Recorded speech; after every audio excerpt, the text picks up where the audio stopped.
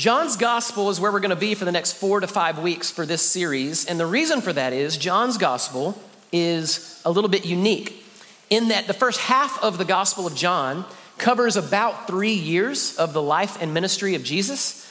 And then the last half of John's gospel covers 1 week. John gives us more detail and more insight into the final week of the life of Jesus than all of the other gospels. And so that's where we'll be again for the next 4 to 5 weeks. Today we're going to be in John 12, looking at what for many of you would probably be a fairly familiar story. It's a story where Jesus is at this dinner party, and Mary of Bethany, basically pours out a very expensive bottle of ointment or perfume and begins to wash the feet of Jesus with her hair. And then Judas, we're going to see in a minute, Judas kind of speaks up, and it's just an interesting sort of interchange that we're going to read about in this really beautiful act of worship that Mary does. Before we kind of get into that, or as we get into that, I wanted to kind of catch you up so we have some context here. So in John chapter 10, Jesus basically declares that he is God. And so he's kind of said it in some more subtle ways, but in John 10, it's a pretty bold declaration. I and the Father are one. He's declaring himself to be God, which, as you can imagine, ruffles the feathers of some of the religious leaders. Well, then, to show or to demonstrate this power, this authority, he performs what is probably his most amazing and most astonishing miracle of any miracle in John chapter 11, and that is where Jesus raises his friend Lazarus from the grave, okay? Lazarus was a friend of his. He had been dead for 3 days, okay? He wasn't sort of dead or kind of dead or partially dead or barely dead. He was all the way dead for 3 days. And then Jesus rolls up to the cemetery and he says, Lazarus, come forth. And Lazarus comes walking out of the grave. Probably, I picture it like wrapped up like a mummy, up to 100 pounds of like linens and stuff wrapped around them. That's the way they would prepare the bodies for burial. And so I don't know what that looked like, but that's my picture, is like a mummy coming out in all the wrappings when Jesus tells Lazarus to come out of the grave. It was this unbelievable miracle to show his glory, his power, his authority as God. Well, then we get into John chapter 12, and this is the last week of the life of Jesus in John chapter 12. And so here's where we'll start in verse 1 and just see what happens here. 6 days before the Passover, Jesus therefore came to Bethany, where Lazarus was, whom Jesus had raised from the dead. And so they gave a dinner for him there. Martha served, and Lazarus was one of those reclining with him at the table. So I'll stop just briefly and mention a couple things. First of all, this has been a big week for Lazarus, right? I mean, he was, dead and decomposing in a grave somewhere, and all of a sudden now he's alive again, okay? So kind of a big deal. I'm guessing for Lazarus, like for the rest of his life, he celebrated his birthday and then probably like his resurrection day, right? He had a B day and an R day for the rest of his life, where he was like, hey, I was born, yay me, but then I was dead and now I'm alive again on this day. And so they have a dinner, and in context here, I don't know, it says they had a dinner there for him. I'm not sure if the dinner party was for Lazarus or for Jesus, okay?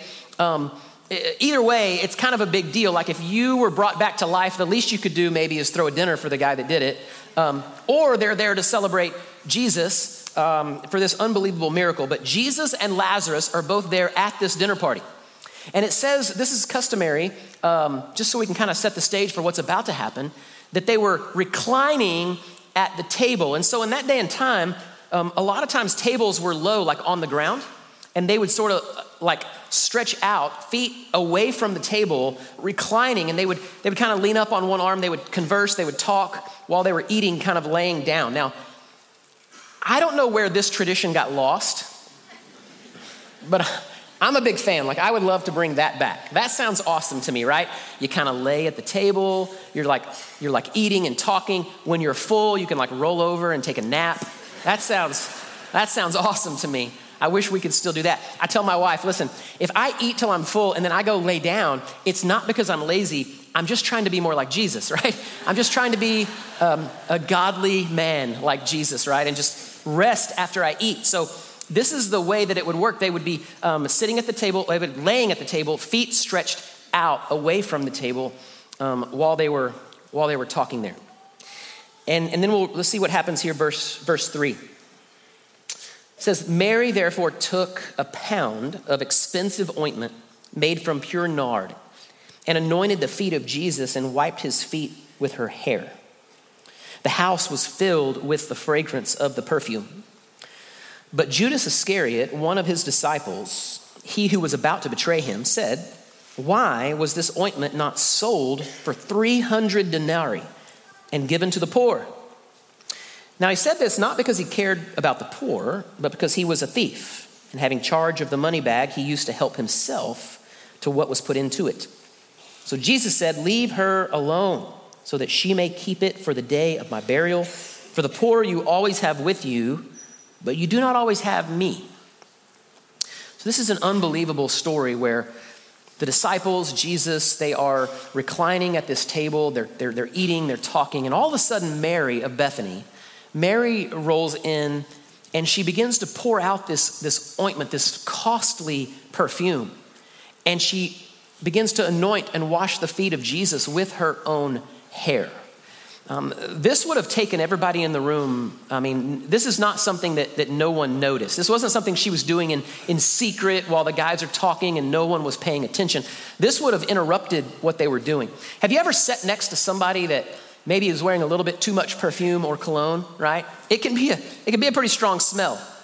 So you can imagine with something like this, as she pours it out, the fragrance fills the whole room quite strong. Like everyone in the room would have been sort of taken back by, oh my gosh, what in the world is this woman doing? And so Judas is going to speak up, but I'm sure everyone in the room had some questions. It would have taken everybody back just a little bit.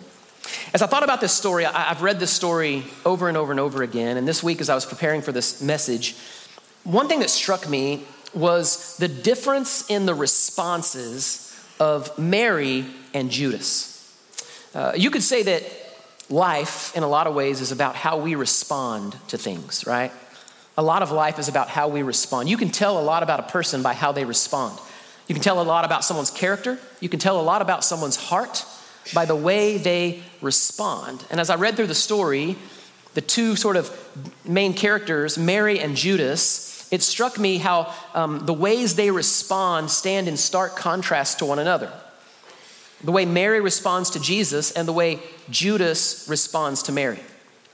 And so I just jotted down some ways the ways they responded, and maybe we can learn something from the character and the heart of Mary. The first thing I wrote down was this, that Mary responds to Jesus out of love and devotion, whereas Judas responds to Mary out of contempt.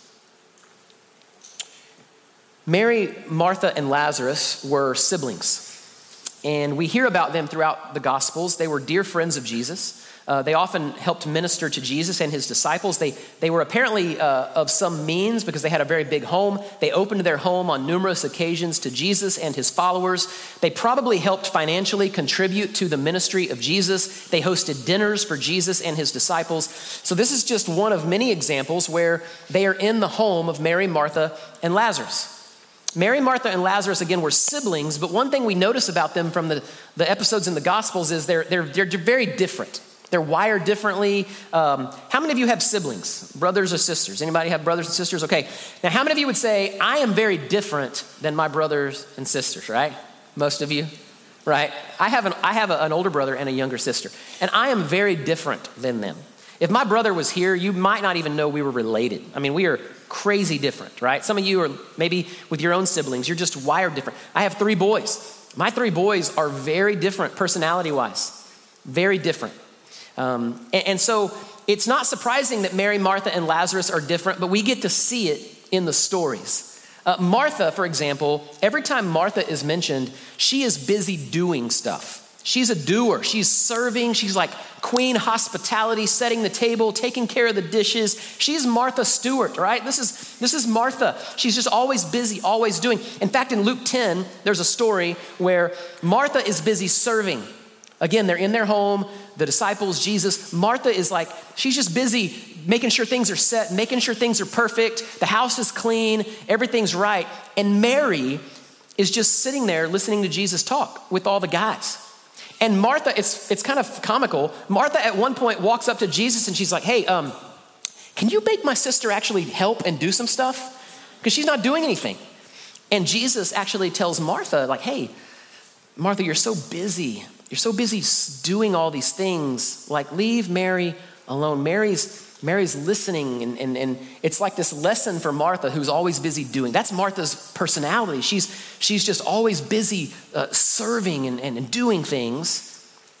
Well, then we get Lazarus. You know, Lazarus was probably like the strong, quiet type, right? And the reason I think that is because Lazarus never utters a word.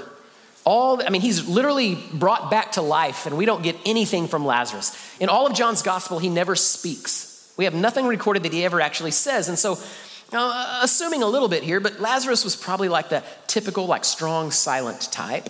But here's what I would say. Maybe if that's you, if you're a person of few words, that's okay. Lazarus's life still speaks very loudly. It's a testimony to the power of Christ. And so a simple lesson in that is, man, maybe you're that kind of person who's just a person or a man or woman of few words. Your life can still speak volumes. Your life can still point people to Christ. That's what Lazarus did. Didn't talk a lot. And then you have Mary. Mary is more of a reflective, like she's someone who thinks deeply, who contemplates, someone who feels deeply. You might say she's more emotional or she's more passionate, but I don't mean passionate in like a romantic kind of way.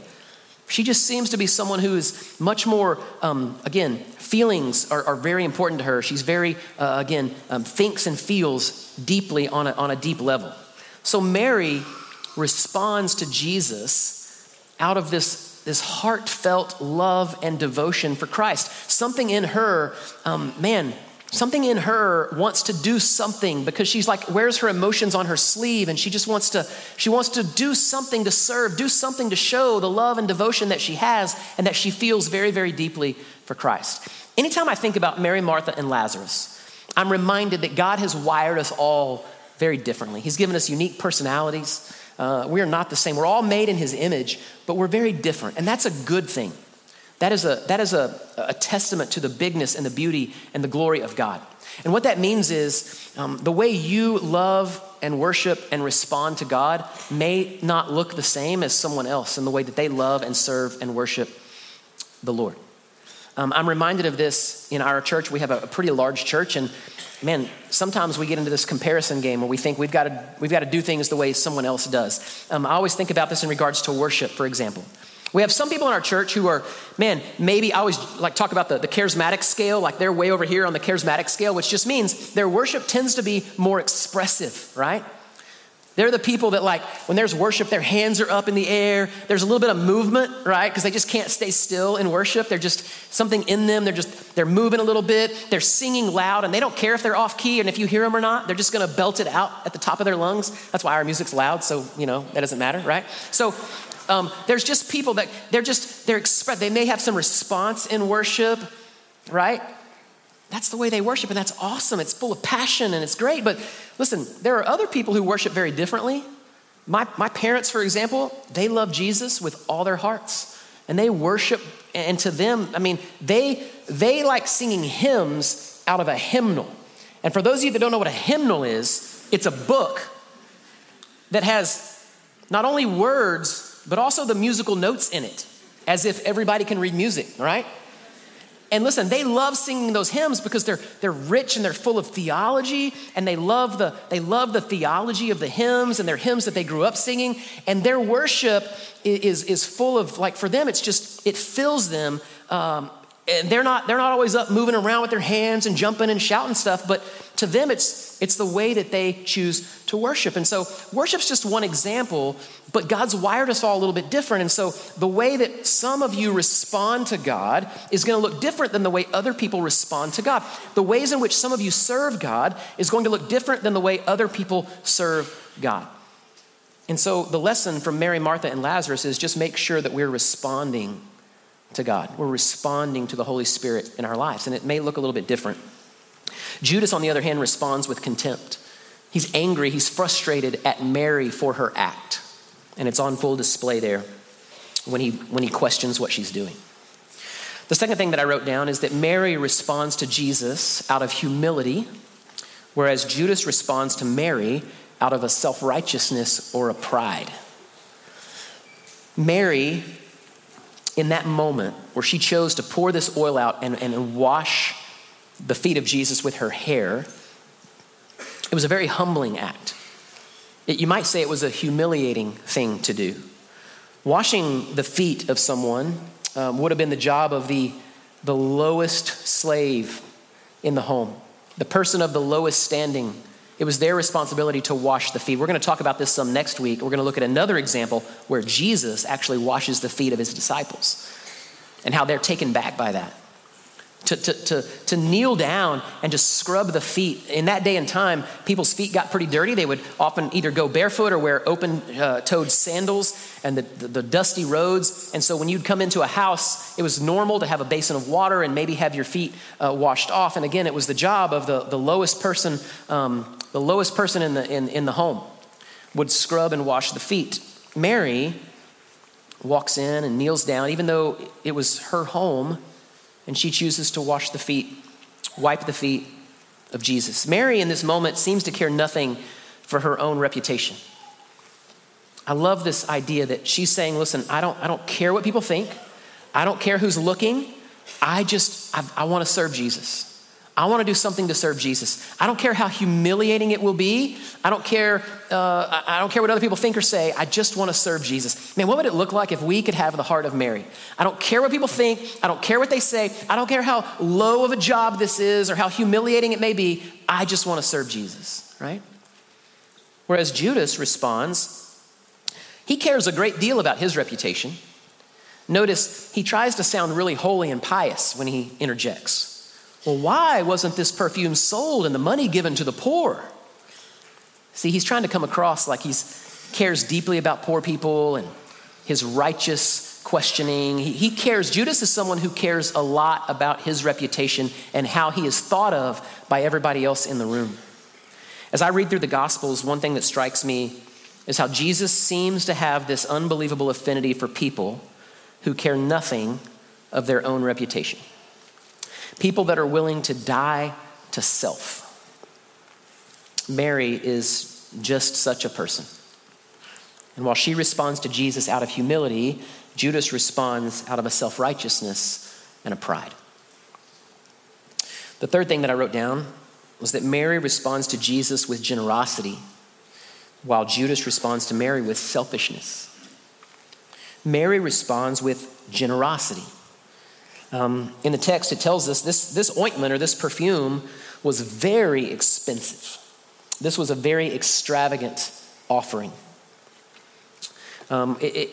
Judas mentions it could have been sold for 300 denarii. Denarii was basically a day's wage.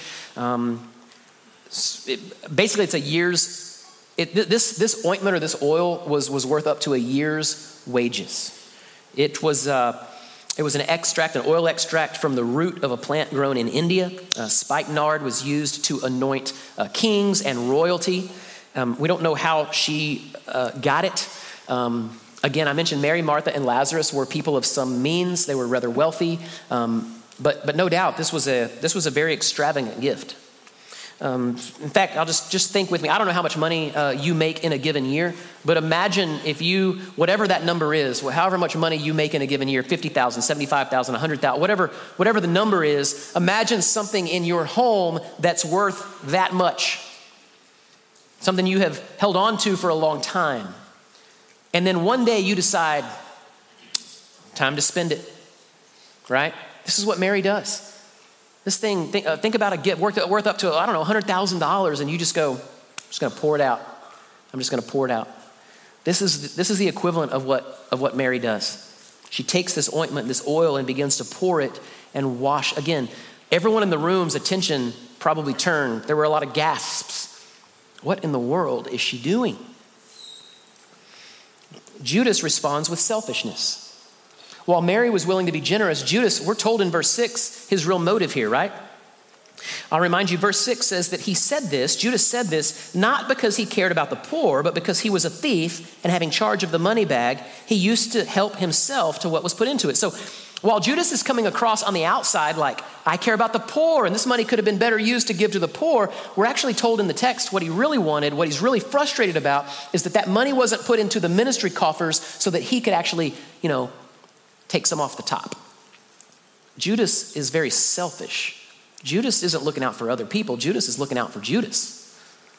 While Mary uses her money, her wealth to serve Jesus, while Mary, you might say, worships Jesus with her money, Judas apparently worships money.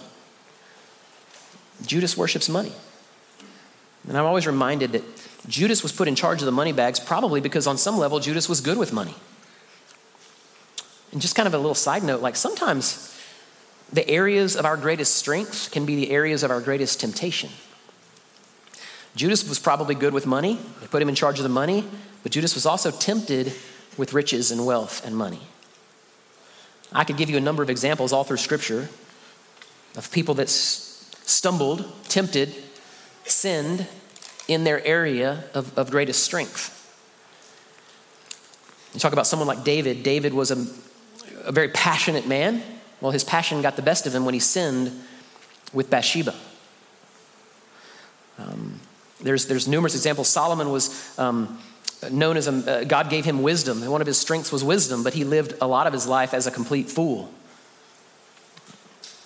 Someone like Peter. Peter's known as the leader of all the disciples, right? Peter was very bold, known as a bold and courageous guy, often spoke before anybody else spoke. And yet that got the best of him when he tried to rebuke Jesus, right? To tell Jesus he was wrong. Sometimes our area of greatest strength can be the area in which we're most tempted. This certainly seemed to be the case for Judas. While Mary responds with generosity, this unbelievably extravagant and generous gift, Judas responds with selfishness. He just wants for himself. The final thing that I wrote down here is that Mary responded to Jesus with action. She actually does something, whereas Judas responds to Mary with criticism. Mary's actually doing something. Judas isn't doing anything. He's just criticizing the person that is doing something. I was thinking about that this week. A lot of people have jobs where you're working hard, you're doing your job, but there's always somebody that's like not even in your field, but they think they can do their job better than you, right? You know those people? Hopefully you're not those people, but you might be, I don't know. If you have no idea what I'm talking about, you might be that person, I'm not sure. I was thinking about it this morning, a couple of our coaches, we have some coaches that go here, and a couple of our coaches walked in, I was saying hi to them, and there's just like one of those jobs, right? Where, they're working late night hours, they're traveling with their teams, they're putting in all the time to coach, and there's always some parent in the stands. It's like, you know what they ought to do? I tell you what, they ought to play my son more. I tell you what, there's always that parent that thinks they could do their job better, right? This is classic Judas. Like Mary's actually doing something to love and to serve and to worship Jesus with this beautiful and extravagant gift. And Judas isn't doing anything, but he's just standing over there criticizing Mary for what she's doing, right? He responds with criticism. He just criticizes. I love this story because Mary of Bethany reminds us that a faithful life involves both sitting and doing. We need times in our life where we just sort of get in the presence of Christ and we just learn to sit at his feet. We also need times where we get up and we actually do something. And Mary is a beautiful example of both. Every time we see Mary in the Gospels, she's mentioned 3 times, and every time we see her in the Gospels, she's sitting at the feet of Jesus. In Luke 10, she's sitting at the feet of Jesus while he's teaching. In John 11, after Lazarus, her brother, dies, she once again is at the feet of Jesus and she's grieving. She's mourning. And then here in John 12, she's once again at the feet of Jesus and she's serving or she's worshiping. Every time we see Mary, she's at the feet of Jesus. And so I said this in the first service, like this may fall on different people differently, or some of you may need to hear something different in the life of Mary. For some of you, man, you're doers. You're like Martha. Man, you're always active. You're always doing. You're already serving in like 15 different places, and you're always expending, and your cup's always being poured out with other people, and you're just doing, and you're striving, and man, maybe today you need to look at Mary and just go, man, some of you need to just spend some time sitting at the feet of Jesus, Just getting into his word, allowing his spirit to fill you up, time in worship. Some of you, man, you've got some hurts and some brokenness and you need to just be healed. And so some of you, the message today for you is to be like Mary and just sit at the feet of Jesus. Stop striving, stop trying to do everything and conquer everything. And you need to get into his presence and you need to allow his spirit to fill you up. Because if not, you're going to end up just burnt out and broken and exhausted, and you're not going to be able to pour into anyone after a while because you're not being filled with anything. And then others of you, man, maybe all you do is just get filled up, right? Like you come to church every week and you hear a sermon and you enjoy the worship, and maybe you listen to a couple of podcasts throughout the week of other preachers, and you go to like 19 different Bible studies and worship services throughout the week, and you listen to Caleb on your way to and from work every day, and like, man, you're all about like sitting and just absorbing and worshiping and reading, and you need to, I don't know, like get up and do something, right? Like start serving somewhere, start pouring into some other people, start giving, generous, start doing something with all of the information that you have. That's what Mary, she actually does something. James reminds us in James chapter 2, verse 17, he says, faith, if it is not accompanied by works, is dead or useless, right? And so I know that in a church our size, we have people that are all over the map here. And sometimes it can be a challenge as a pastor when we're trying to encourage people to like, man, serve and give and invest and do. And then there's people that are already doing all of that stuff, and they're like the ones feeling like, maybe I should be doing more, all right? And so again, this may need to fall on different people differently. Maybe today you need to just get in the presence of Jesus. You need to just spend some time at his feet. Or maybe, if you're honest, you've been spending a lot of time at his feet, and you need to get up and do something. Serve, give, invest in other people. Mary is a great example that the faithful life involves both times and seasons of sitting and times and seasons of doing. Let's pray together. Father, we're grateful today for this wonderful story of this faithful servant of yours named Mary. And God, I pray that today we could learn from her example. God, that we would learn to respond to you the way that she responded. So God, we just ask you to help us where we need it. And God, whatever that is. I know for some here, God, they've been striving and doing, and they're just worn out and they're tired. Maybe they're even wounded. And God, I pray for them today, and I pray that you would give them time to just sit at your feet. Time in worship, time in your word, time to absorb, time, God, for you, your Holy Spirit, to just fill their cup so that they can continually invest in other people. And God, for others, I pray, God, that you would give them the courage and the strength that they need to begin to put their faith into action, where they begin to do some things for you.